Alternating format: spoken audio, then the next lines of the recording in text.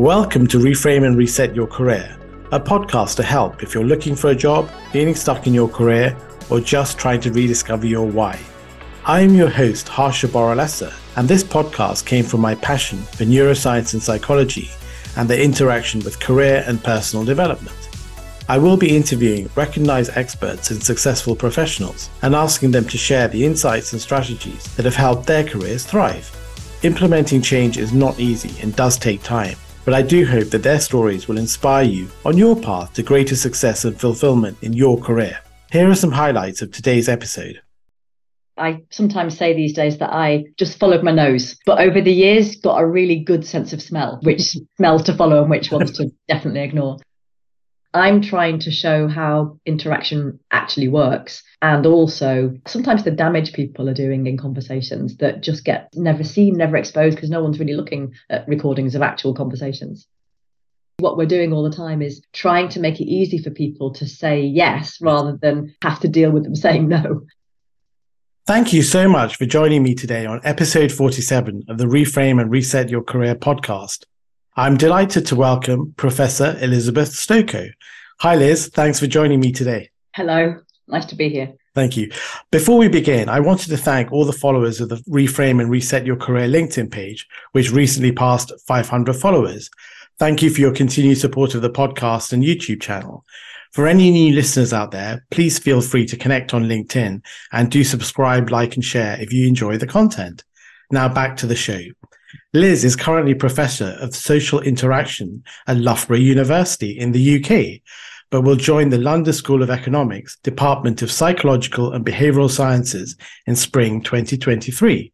She conducts conversation analytic research to understand how talk works, from first dates to medical communication, and from sales encounters to hostage negotiation.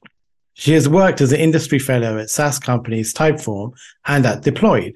In addition to academic publishing, she is passionate about science communication and has given talks at TED and many other prestigious organizations.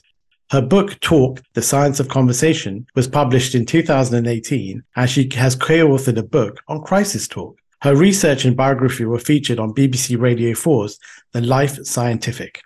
During the COVID pandemic, she participated in a behavioural science subgroup of the UK government's Scientific Advisory Group for Emergencies, SAGE, and is a member of Independent SAGE Behaviour Group.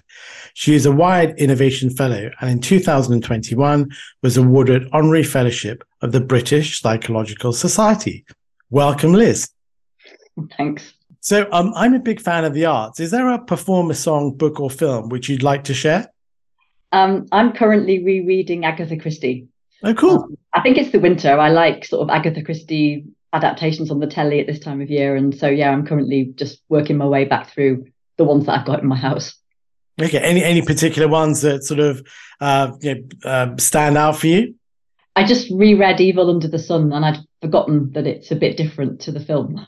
Oh, cool. Okay, very good. No, I used to read a lot of Agatha Christie when I was young. So right. Yeah, they're great books. And yeah. and actually, you don't really know who is going to be the villain, and it's the most unexpected person. Yeah, she was really good at always pulling the wool over your eyes as a reader, and then even though you knew to expect the unexpected, it was always unexpected. So going back to the start, Liz, I saw that you studied physics at A-level, like I did. And actually, I think we did the same A-levels, maths, physics, and chemistry. I didn't like writing essays. I don't know about you. But I saw that you ended up taking psychology as well at night school. So what happened there? Yeah, I mean, it's just true to say that I wasn't really great at physics once we got to A-level. And I was pretty sure that I would need a different subject if I was going to get to university. So I did psychology in the year. It would have been the upper sixth year when I was at school.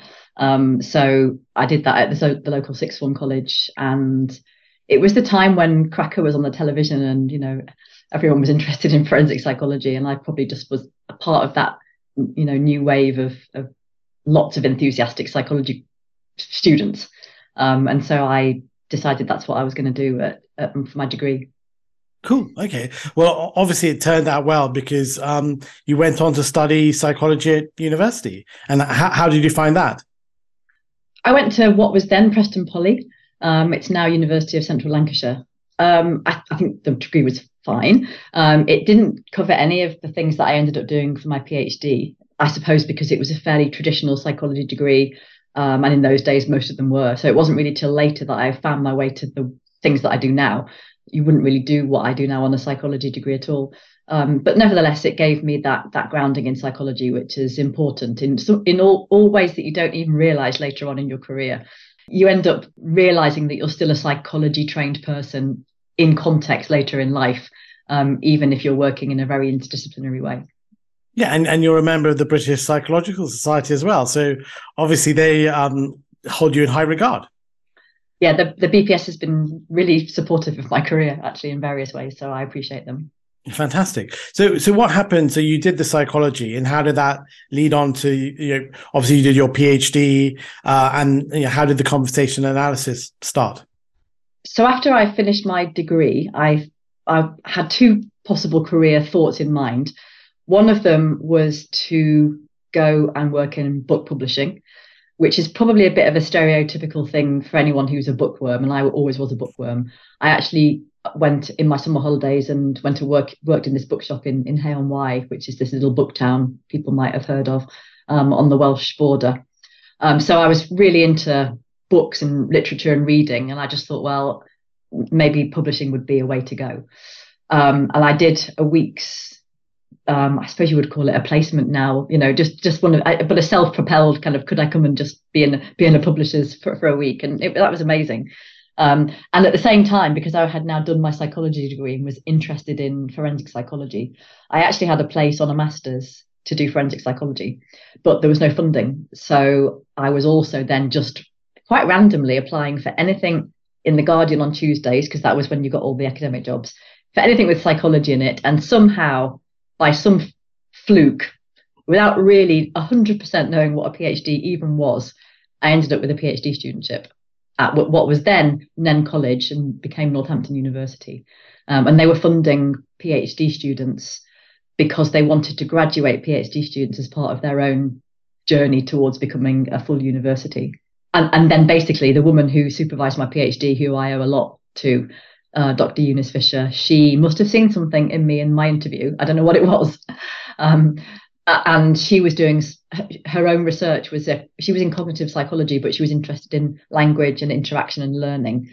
And somehow at some point along that way, between her and another external supervisor, they gave me this book called Lectures in Conversation by Harvey Sachs. And in a way, the rest, as they say, is history. I just found the thing that was going to be the thing for me.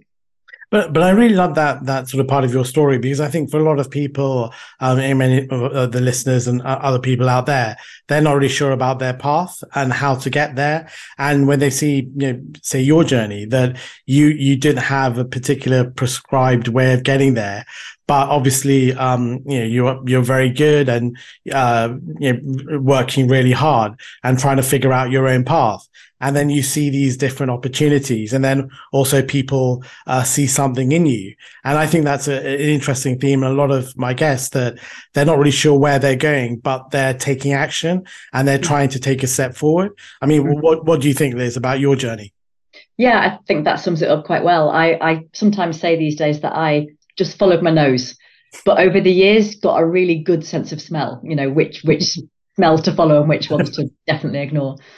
So yeah, I feel like I've been lucky in some of the key individuals that I've met. So my PhD supervisor, for instance, because as I say, she must have seen something in me. We both like crime fiction. Maybe that would work.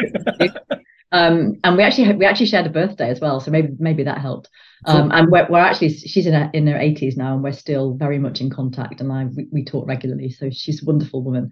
And she actually took me on as a PhD student right at the end of her career. So I was her one and only PhD student. Oh, wow. And so that was quite special.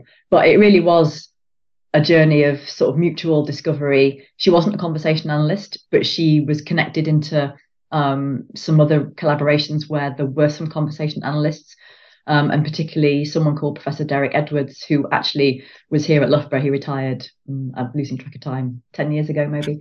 And he became my second supervisor because of the status of what was then Nen College, because they needed like another university to kind of oversee my PhD. He was that supervisor, and he was doing conversation analysis in psychology. So that was the sort of connection. But it was all a bit of an accident in a way, but a really happy one. And then you find your groove, and then I guess you just follow your nose once you found the thing that you like the smell of. Fantastic. And is that how you ended up at Loughborough and now subsequently going on to the LSE? It was through conversation analysis? Yeah. So after I got my PhD in 1997, I went to the University of Derby, and I was a lecturer. I think my formal title was lecturer in social psychology there for 3 years. And then I went to what was University College Worcester and is now, I guess, University of Worcester or Worcester University. Right. And actually, I was living, I actually got married quite young to a bookseller in Hay on Wye, where I've been. So there's lots of these connections. And Worcester was the nearest university actually to Hay on Wye. So I commuted a bit from there. And then, my dream job in a way was to come to Loughborough Department of Social Sciences, because this was where psychologists were doing and using conversation analysis to expand how psychologists understood language and social interaction. So when I came in 2002, there was a world-leading group here, and I was just thrilled and honoured to just turn up and start working here. It was amazing. And I think that's really interesting, because if you're surrounded by really good people, you're naturally, obviously you're highly talented, but, I think whoever you are, if you can find a really good group of people and, even just, it's like, the knowledge just, diffuses across, doesn't it, through osmosis, and you just pick up so much just by hanging around great people. And then how did you end up, or how are you ending up at the London School of Economics? So I've been at Loughborough for 20 years. So I came here in 2002. I guess, Loughborough has been an amazing academic home and could continue to be my academic home in many ways. I think in the 20 years that I've been here, for the first 10, I was a lecturer. We had a social psychology degree. And then I gradually got promoted without really thinking. I don't think when I joined in 2002, it even occurred to me to be a senior lecturer or a reader or a professor.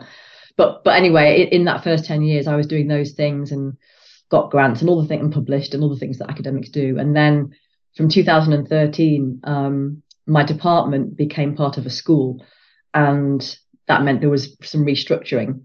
And what that meant was that there were new positions like associate deans, and I became associate dean for research, and I did that role across the school of what was then social, political, and geographical sciences. Now we're social sciences and humanities. So I did that role for 5 years until 2018, and then I went on a year's sort of secondment to a software as a service startup called Typeform. Oh, wow. If you haven't heard of Typeform, they're a bit like SurveyMonkey, but their USP is conversationality. So I went there for a year. And then when I came back to Loughborough from 2019 to 2021, I was what was called Associate Pro Vice Chancellor for this big research assessment exercise that universities in the UK all go through every 7-ish years. So that was a really senior role at the university. And since that role finished, I've been at another startup on a secondment. And I think it's just, you sort of think, well, a lot's happened. Lots of things have come to a natural end. And I guess I'm at an age where you think I either, stick or twist. What am I going to do for the rest of my working life? And maybe now's a good time to move. Cool. Well, obviously it's all worked out very well. I mean, you're a professor, which is amazing. And it's funny, I've seemed to have done very well with the LSE professors. I had Dr. Grace Lorden, Constance Locke as well, who I think you may have come across or be coming across when you move up to the LSE. So yeah, great to have another future LSE teaching faculty person on the show. But actually going back to your speciality. So what is conversation analysis, and how did you end up specializing in that area? And why is it so important? So conversation analysis is the study of real talk collected. The data is recordings. So sometimes single cases, sometimes tens, hundreds, or even thousands of recordings of real interactions. So not simulations, not role plays. We don't interview people about their interactions. We don't ask them on a survey. We look at real talk in the wild as it happens. We transcribe in lots of fine-grained detail, and then the aim is to kind of understand the complete encounter from the moment it starts all the way through to the end. And over 50 years of research, conversation analysts have shown that we are pushed and pulled around by language. By that, I don't just mean words. I mean everything that we use as a resource to interact with others. So, of course, our gestures, our gaze, our intonation, all of those things that we are bringing to bear to do things in interaction. So we look at all of those things and how people are, pushed and pulled around by them, by, what happens at the opening of the encounter. How does that sort of manifest in a trajectory all the way through to the end? And conversation analysts are working, it's a discipline that started in sociology, but now it's rather interdisciplinary, linguistics, communication, psychology. In many of the world's languages, there are people working, and there's a sort of cumulative 50-year body of research to show how human communication works. And the reason that I think it's really important to do this kind of work and also talk about it outside of academia is because communication is one of those really difficult topics in a way. Everyone's interested and everyone thinks they know a lot about it because everyone's been talking their whole lives and has all of their anecdata to go on and when you say, how did that conversation go and what did you say and all those things. But actually, it's this mysterious thing happens when you ask people about how human communication works. Somehow the actuality of real interaction seems to just slide away into the ether. And people will tell you things that they have got from, the media, pop psychology, their memories, just things that sound right about how people talk to each other. And what that means is that there's lots of myths, lots of very, very solid sounding, very sensible sounding facts about communication that just aren't when you actually study communication, I suppose I would say properly. And on the one hand, you want to sort of bust myths. And on the other hand, you want to be able to show things that might be quite egregious problems and things that are happening. So to give you an example, it's probably quite important to know what happens inside, let's say something like a police interview with a suspect. How are you going to find out what happens in a police interview with a suspect? You could interview a police officer and you could interview a suspect. Or you could look at the actual interaction. And then you could look at, okay, does this interview seem to align with what we assume is going on by the letter of the law? And, in almost any setting you can think of, there's the things that we imagine are happening. And then there's what's actually happening. And sometimes what's actually happening is much better than what you might imagine from, how this conversation is meant to run off. And sometimes there are real problems. So someone once described conversational analysis to me, and they thought they were being kind of critical. They thought this was a winning takedown. Oh, isn't it just a method in search of a problem? And I think that's a great description, actually, of at least a lot of the work that I do. I'm trying to show how interaction actually works, and also sometimes the damage people are doing in conversations that just get never seen, never exposed, because no one's really looking at recordings of actual conversations. No, I just love that explanation. I think there's so many sort of interesting points you bring up there, because I think sometimes you have a perception of how things have gone, but actually, say, after we've done this interview and we both have a particular, hopefully it's gone well, but then you watch the tape afterwards, and actually it's a lot better than you thought. Well, hopefully, but also in other interactions, you think, oh my gosh, that didn't go so well. But if you could have a third party watching in on it, and sometimes our perceptions of what we think is going on it doesn't really reflect reality. So I just love that whole thing. And also I think you were talking about this whole idea of the structure and the conversation racetrack. Mm-hmm. And there's a structure to conversations. Would you like to maybe talk a little bit about that, Liz? Yeah. So because I do a lot of this talking to, not just not academics, but not conversation analysts, but people who, we all like to earwig on conversations, and in a way I'm a professional eavesdropper, because that's sort of what I'm doing. So when you're trying to convey what it is that you do, I started to get people to think about every interaction has a landscape to it, an architecture, like a racetrack. So you start at the beginning with your recipient or recipients, and then you sort of progress along this racetrack, and there will be things. The racetrack is structured, so you know what's coming up. But depending on how you navigate and maneuver and approach that particular bit of the racetrack, you might get through it really smoothly, or you might have a crash.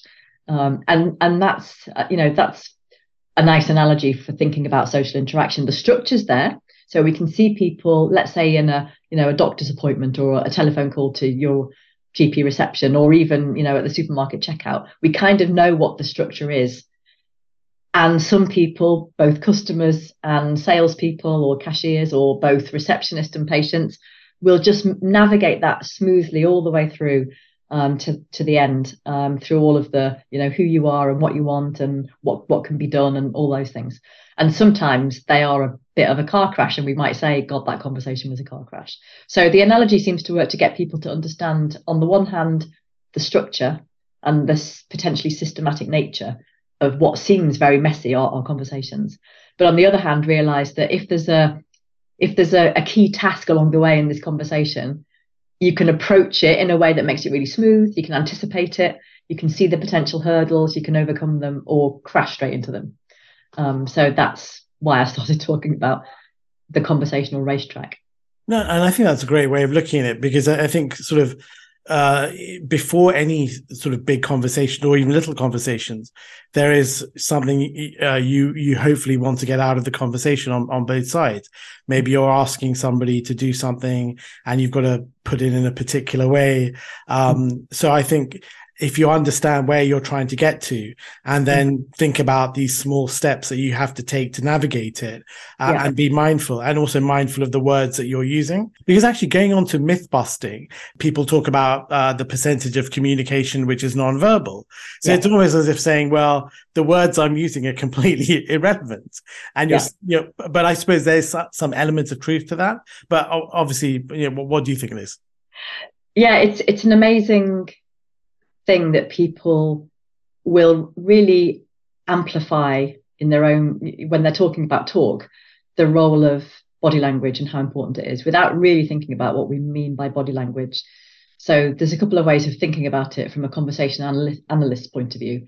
The first thing is that I think we probably try not to even split up the sort of modalities of interaction, because depending on the type of conversation you're having and how you're having it, you just bring to bear your words, your intonation, your gestures, your gaze, writing or signing, or anything that you're going to be using to interact. And through that, you build actions. You do things with talk. So you do a request, you do an offer, you do a greeting, you do advice. So and you might use lots of different resources to do that, depending on what it is you want, for example, or if your partner walks past your screen now, you can just do that with, and if this is on camera, you can just kind of like gesture the cup sign, which means get me a cup of tea.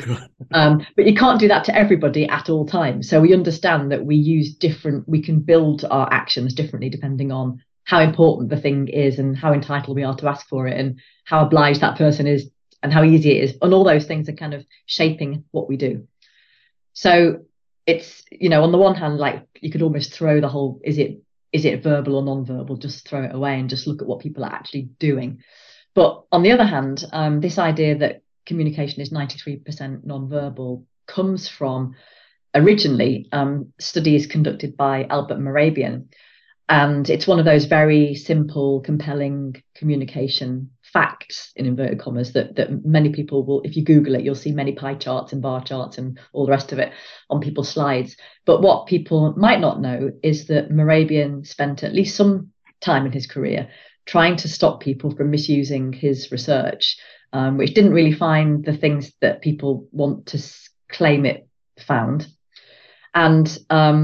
And he's actually very critical. He said, in an interview with another academic many years later, he talks about self-styled sort of psychological experts and consultants, communication consultants who use this statistic with no expertise.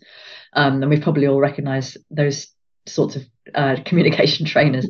But the thing that he, in this interview with an academic called Max Atkinson, it's just very easy to make the thing fall over, because if this is a podcast, then if communication was 93% non-verbal, then we'd only need to actually produce words for 7% of the time, and it would Exactly. still be fine. So how come podcasts are so popular? How come we can talk in the dark? Yes. How come I've just spent some time in Barcelona and I can't get by 93% of the time just with my gestures, my non-verbals? I need that. And the other thing that I think is a really compelling way to think about this is, what about services like the Samaritans or helplines, charities that do a lot of work on the phone, amazing work on the phone? Those kinds of conversations don't only work 7% of the time. They work all of the time. So as soon as you start to think about it, you think, yeah, there's this, whatever this statistic is and this fact that I've believed for ages and sounds really compelling and I'll trot it out, it just doesn't really work for how people interact with each other. But we do love a compelling fact and statistic to hang our sense of we know something off, I suppose. I mean, maybe do you think it's that whole sort of first impressions thing that, when you meet somebody for the first time, even before they've opened their mouth, maybe, are they suitably attired? Do they look friendly? And then, if you don't make a good first impression, then however wonderful your words are. Do you think it comes from that maybe? That people have, I mean, I'm just speculating here. Yeah, I mean, obviously I'm a psychologist by background, and we know that we're full of prejudices and biases, and all of those things, of course, are shaping every moment of every encounter that we have. So, yeah. But I suppose it depends whether you would actually then put something like what someone's wearing. I mean, it is part of one's identity and it's conveying things about you. But whether that would fit into what Moravian was talking about as non-verbal communication, I'm not sure. Yeah. So I think what your question is a good one, because it just makes us think we need to be much more precise about what we mean when we're measuring and counting and asserting things, than just sort of ball statistics. And that one's funny, and maybe it doesn't do anybody any damage, but maybe there are other things that we think we know about communication that actually do damage down the line as well. Oh, cool. And I like this point where you're talking about this whole idea of how are you at the beginning of a sentence.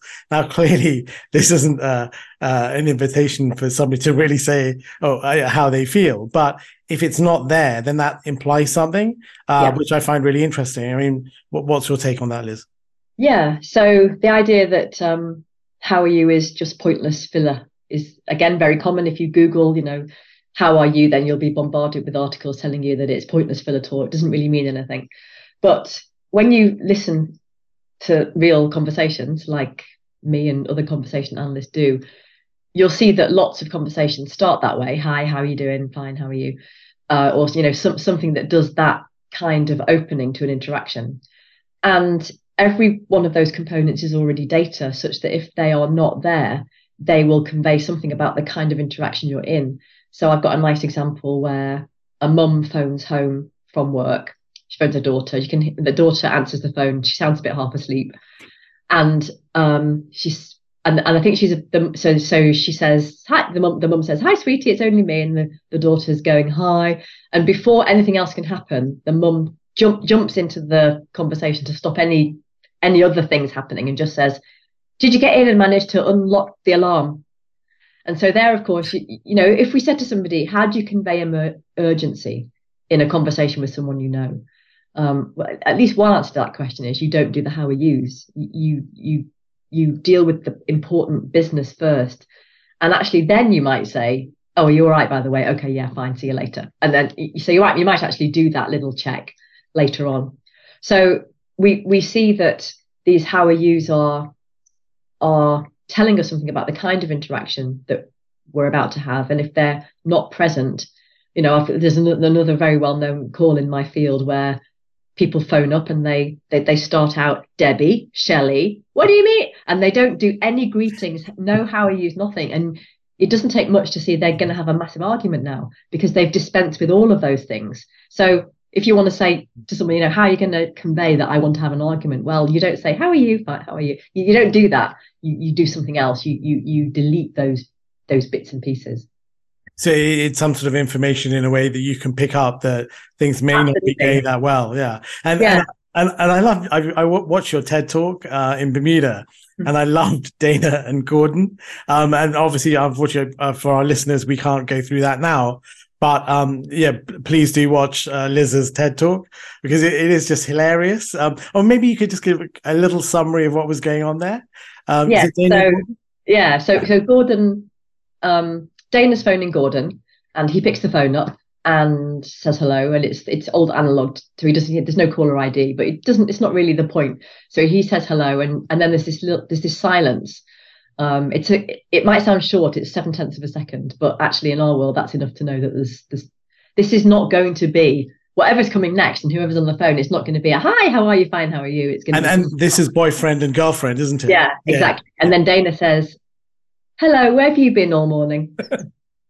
And then what's nice is, of course, you know, Gordon's got choices. So he can say, what do you mean where have I been all morning? Or we're not married. I don't have to account for every minute of my day. Or he could answer the question, or he could say, oh, I'm really sorry. You've been trying to get hold of me. Sorry. But instead, what he does is sort of recruit the racetrack. So what belongs at the start of a call? And actually, this is an effective thing to do for people who, you know, somebody who sort of almost misgreets you and they don't say hello or something nice at the start. They're like kind of instantly aggressive. And actually what he does is say, hello, because that's the kind of thing that belongs at the start of a conversation. And it just temporarily, you know, takes the wind and the heat out of the sequence, not for long and not forever in this particular case, but you can see how it's very easy to get immediately hooked into the momentum created by somebody else's turn in a conversation. And if you can resist that sometimes, it's very hard to do, actually. But if you can do it, it's one way to not have an argument. You know, I just love that. And I would say to the listeners, do have a look at Liz's TED talk, because especially that bit is hilarious. And what has happened to Dana and Gordon? I don't know. People do ask it. It's not my material, but I think by the end of the call, they weren't on a great page from what I can remember. Fantastic. And I think that's quite an interesting point about silence, because I think you were saying that you know, when you do have those silences, those are quite telling, aren't they? Because normally you'd have, you know, not a long gap between sort of, you know, the back and forth, but when you do have those gaps, that is quite a telling sign. Is that right? Yeah, that's it. The silence, we tend to, I think, imagine that between just kind of ordinarily moving turns at talk, there's longer gaps than there actually are. So, you know, one of the founding papers in conversation analysis talks about no gap, no overlap. So we're actually really good at precision timing in multi-party conversation. The next turn, we know when it's going to be our chance to get in, and it's like split seconds, you know, 10th to 200 milliseconds maybe. So the idea that we have to think about what we say before we say it, and of course sometimes we really are thinking about what we say before we say it, but most of the time we're actually preparing our next turn, you know, well before the person you're talking to is finished. And you can see that because, you know, people literally couldn't have a conversation if they had to do some kind of cognitive processing before they took a turn. And this isn't to say that people aren't listening to each other. We're just actually amazing at seeing where what someone is saying is going. And it's because we can sort of start to project the action that they're doing. So we can see that what they're doing slowly is, well, sometimes we don't. Sometimes we're like, where's this going? And then you think, okay, they were going to invite me to X. And then you suddenly realize it was an invitation. And then you're just waiting for the end of the invitation. And then if you want to accept the invitation, what will happen is that will come quite quickly. But if you want to turn down the invitation, then what probably will happen is a delay. And that delay, that silence, will tell the person who is just issued the invitation that the person I've invited is probably going to turn me down. And this is why you get things like, so what are you doing Saturday? or Sunday. And the person saying Saturday can see, you can sense really quickly that they're not going to say yes to Saturday. So you immediately give them options to, and actually what we're doing all the time is trying to make it easy for people to say yes rather than have to deal with them saying no. And there's all sorts of kind of conversation design things that we're doing right, live in the moment, without really being aware. And that's why we're not very good at reflecting actually and remembering conversation, because we just don't remember at the level of granularity that we actually produce talk. No, it's funny when you say that, because I mean, clearly, if the other person does want to, interact with you, whatever they're doing on Saturday can't be that important. So I think that's a telltale sign that, they even if you say, "What are you doing for the next month?" they'll probably turn you down anyway. So maybe that's telling, isn't it? So yeah. No, great thoughts on that. So in terms of sort of communication between colleagues in the workplace, do you have any thoughts about how one can improve that, or think about the structure? Or is it just always thinking about the conversation racetrack and almost a goal and a desired result for your conversation? Conversation analysts have a principle, or if you like, an observed thing about conversation over the years that we refer to as recipient design. And that basically means that when people are really effective at talking to each other, we can see them designing their talk and their writing, their emails and whatever, for the person that they're talking to. All sorts of things about who they are and what they know and what they can do and what they're obliged to do and what they're not obliged to do. And you see these really smooth encounters. And that enables us to also see, less effective colleagues at work. My favorite examples of actually things in email, where you get an email and it says something like, "What are we going to do about X?" And you're on the receiving end of this. And you're like, am I meant to reply? Am I meant to set up a meeting? What am I meant to do, apart from now worry about what it was that you meant in that email? And I think everyone's probably had that kind of email. Or, "Can we meet to discuss this, please?" Like, am I meant to set that meeting up? Are you going to set a meeting up? Like, how is that? And you're just left with this kind of this burden of wondering, and depending on who they are and who you are, then you might be worrying about it as well. So thinking about your recipient just much more carefully, and especially on something like an email where you can take your time and not just sort of fire it off. So, but of course, depending on the person, you can make very, very brief requests or, answers or whatever to people that you know well, and when you're in a spate of interaction. So it's a matter of realizing and recalibrating and designing for your recipient and where you are in your, relationship and trajectory, and where you are in the day, and projects and all those things. Cool. No, that's fantastic. So really it's just having think a bit more about who that's intended for, maybe the seniority, are they more senior, more junior, and what's the point, and try and make it as clear as possible. Is that broadly? Yeah, just don't leave people dangling. And I think one of the things that I've seen across different settings is this leaving people dangling, which is really common actually, I think, in conversations. So an example in patient calls to their GP practice, their GP reception, there's a really neat difference that you can observe between. So let's say I can see the whole call, I've got a transcript, so I know what's happened in that conversation. And let's say the patient's phoned up for an appointment and they have had an appointment made, I can see it in the recording. But then what happens at the end of the call, the receptionist might move to end the call by saying, "Okay, then, thank you." And then the patient will have to sort of will have the burden of interrupting and trying to get themselves back in this conversation, because there's still something they want to know. And typically what they want is the receptionist, it turns out, because they'll say something like, "Oh, so when should I call back? Oh, so who am I seeing? So when will my results be in?" They want confirmation of the next thing that's going to happen in their life. And in some calls, the patients have to really push for that information, which does forthcome. So what you've got is a conversation where the patients had to push for something by sometimes literally it's sort of interrupting the end of the call to sort of say, "Oh, before you go, I need to get this confirmation." And then the call is longer than but you've got the same outcome. And then the better receptionists are the ones that they don't start to end the call before they have confirmed what's going to happen next in the patient's life. So those receptionists will end by saying something like, "So call us on Wednesday and we'll have the results. Or, so your appointment is with X on this date. And then everything is really smooth at the end of the racetrack. And this sort of burden on people to either push for something or be left dangling and wondering what's going to happen next.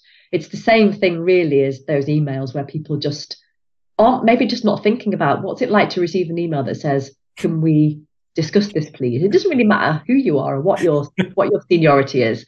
What's the person on the other end meant to do with that? Have I done anything wrong? Yeah. Is my job in jeopardy? but it's common, and you see these kinds of things where people are somehow doing the interactional labor on behalf of both people. I think just make it easy for the party. And just in terms of the interview context, Liz, is there anything from say conversation analysis which could help people maybe in that situation? Any thoughts on that? Do you mean job interviews or? Yeah, so job interviews. Yeah, of course. I think there is a little bit of research on job interviews. The names of people who've done that work escape me. I think it's actually really important for employers and people who are doing interviews to think really carefully about the questions that they're asking their interviewees. I'm going to say I believe firmly. I believe that we should be much more open about the questions that we're going to ask and not ask, slightly crazy questions. It's a bit like advice for getting to know people at a conference and networking, and people are, it's proposed that you would go and ask a stranger like totally crazy things because that's fun and more interesting than saying, oh, can I just put my cup down here, which is actually much more effective at trying to start a conversation.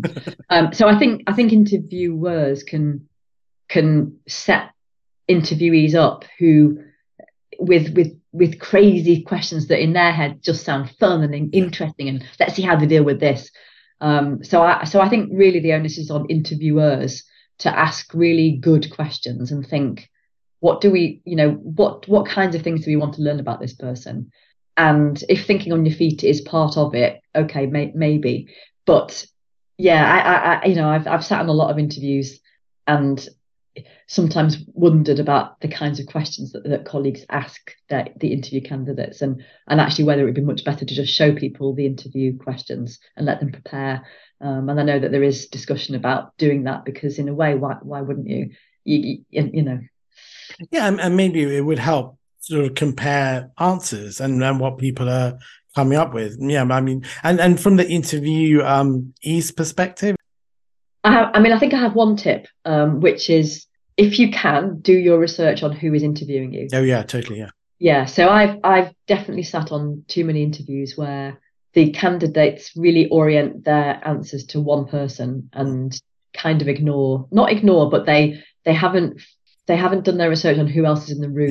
Yeah. And that can be quite awkward. It sounds very basic, but like I said, I've interviewed lots of people over the years, and not doing your research on the department you're joining, the actual, knowing more about the organization and the people that you're being interviewed by. That sounds, maybe if that sounds basic and like a no-brainer to everyone listening, then that's great. But a lot of people don't actually seem to do that very well.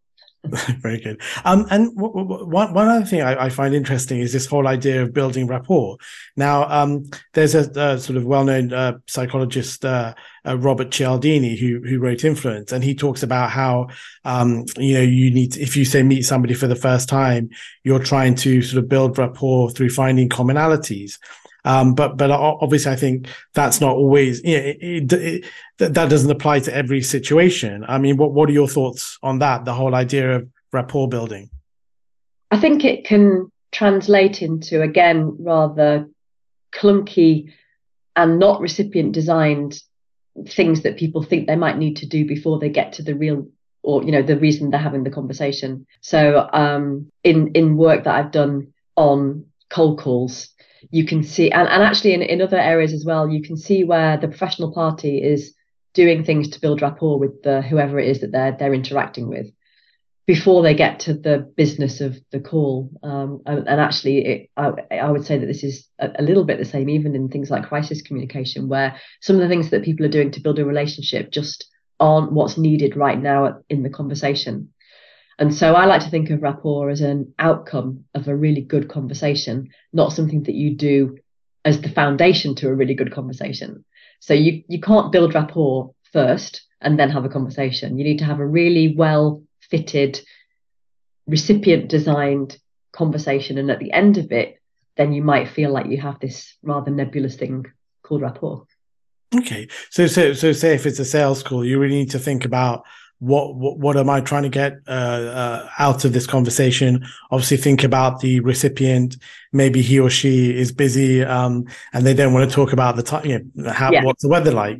So really think about, and not just follow a script. Is that? Yeah, I think one of my favorite examples actually comes from somebody calls to the vet. So people phoning the vet, did some research on this a few years ago, and you're looking at people phoning up to make, let's say, appointments for injections for new kittens and puppies. And what you see is that some receptionists at the vets will start to, rather than just, so someone phones up and says, how much will it cost to get the jabs from a new puppy? They'll start saying, oh, how old's your puppy, and what's he called, and we'll go into all of this kind of you're bound to want to talk about your new puppy. Yeah. And some callers really do. So some people want to talk endlessly to anyone who will listen about their new puppy, but there are other callers who just want to know the price of the service, and you can hear it in their total lack of uptake. So oh, what's your puppy called? Well, they're like, oh, we don't know yet. It's like, this person doesn't want to talk about the puppy, so just give them the price. So it's actually, we everyone will say listening is important, but actually, again, what you see quite often is that people have decided, I'm going to build rapport, whether you like it or not, and we're going to have a conversation about your new puppy, whether you like it or not. And then, of course, those people, what you actually see in these calls is that people may eventually find out the price. And when they're offered, do you want to come and make an appointment? They'll say, oh, maybe I'll think about it. And they're already calling the next vet. It's actually listening and thinking, does this person want to talk about their puppy, or did they actually just want to know the price? And being able to make that distinction is quite important. So maybe in a sort of a work context, if you're trying to sell a project or whatever, there are some people who do want to talk about these other things, but actually there's some people who just want to get straight down to, okay, what's the price? What can you do for me? What's the advantages? So really, as you'll say, really think about the other person and not just follow a pre-planned sales pitch. Definitely. Yeah. Cool. Yeah. Fantastic. And sort of, I know we're coming to the end of our time together. So thanks so much for sharing such amazing information, Liz. But quickly about your books. I think we've covered a lot of the stuff in terms of the myth busting, the conversation racetrack, but are there any other sort of high level things that people can get from your two books? So the first book is a hopefully an introduction to this field of conversation analysis for people who've never heard of it before, mostly for people who aren't academics. It wasn't written for academics. And, there's all sorts of stuff in there there's a little bit of the science, but also all the things that we've talked about, how we think about each other, mostly through what we say to each other, the individual words that make a difference to the outcome of a conversation. And, there are some sort of tips at the end for better conversations. The other book is about crisis communication, and that's co-authored with Reinuva Sikveland and Heidi Kivo-Feldman. And that's just come out this summer, and that's the result of our shared research on suicide crisis communication. So Heidi's an academic in the US, Reinuva's in Norway, and I'm here, and we have together sort of done our research on professional parties, police negotiators and police call takers talking to suicidal people in crisis. And what, of course, what the book's about really is what works to enable someone to come down and not jump or whatever it is that they're threatening to do. And the interesting thing about some of the underpinning research for that book is that the things that create the kind of interactional foundations for someone to not jump are actually very similar to the interactional foundations that will get someone to change their stance from one very firm position, whether they're in a neighbour dispute or a workplace dispute, or they're not going to buy the thing, but eventually they're going to change their mind and do something different. So if you look at what conversationally is happening, you see some things in common. Cool. And I like this one point. You say that there are these words, are you willing, that really changes the way people will react to a request. Do you want to just quickly explain that? So I was doing research on people telephoning community mediation services and then other types of mediation. And people quite often resist mediation as a solution to a long-standing dispute because, first of all, a lot of people haven't heard of mediation, so they're not really sure what this is. And second of all, they've typically phoned mediation by being referred on from the place they phoned first, the police or the council or, an organisation or an agency that can evict their horrible neighbour or arrest them or whatever it might be. So the idea of getting around the table and sorting it all out through talk might not be that appealing. And so one of the things that I found was that people resist mediation when it's offered to them. But when mediators don't just give up after resistance, so if a mediator says something like, so does mediation sound helpful? And the person says, well, I'm not really sure about, that I don't really. Quite often what will happen next is the mediator will say, oh, okay then. Well, I'll send you a leaflet, and if you change your mind, get in touch. And that's how calls end. But there was this one mediator who was just some kind of magician. And she said, well, but you'd be willing to just see two of the mediators just to talk about it. And before she'd said all of the end of that and just got to willing, the caller comes back and says, oh, of course. Yeah, definitely. And the really gorgeous thing about that is that the caller is not only saying yes to mediation, she's also endorsing something about the type of person she is. Are you the kind of person who is willing to do something? And so, especially after someone has resisted participating in mediation, being asked if you're willing not only gives you the opportunity to say yes, but also to say, I'm the willing type. Yeah. And of course, you're trying to say all the best things about yourself because you are the lovely one after all. And so that gets turnarounds, really strong turnarounds from previous resistance. And so myself and again, Ryan Sikland found that willing will overcome resistance in other contexts as well. So just be careful where you use it because it's pretty magic.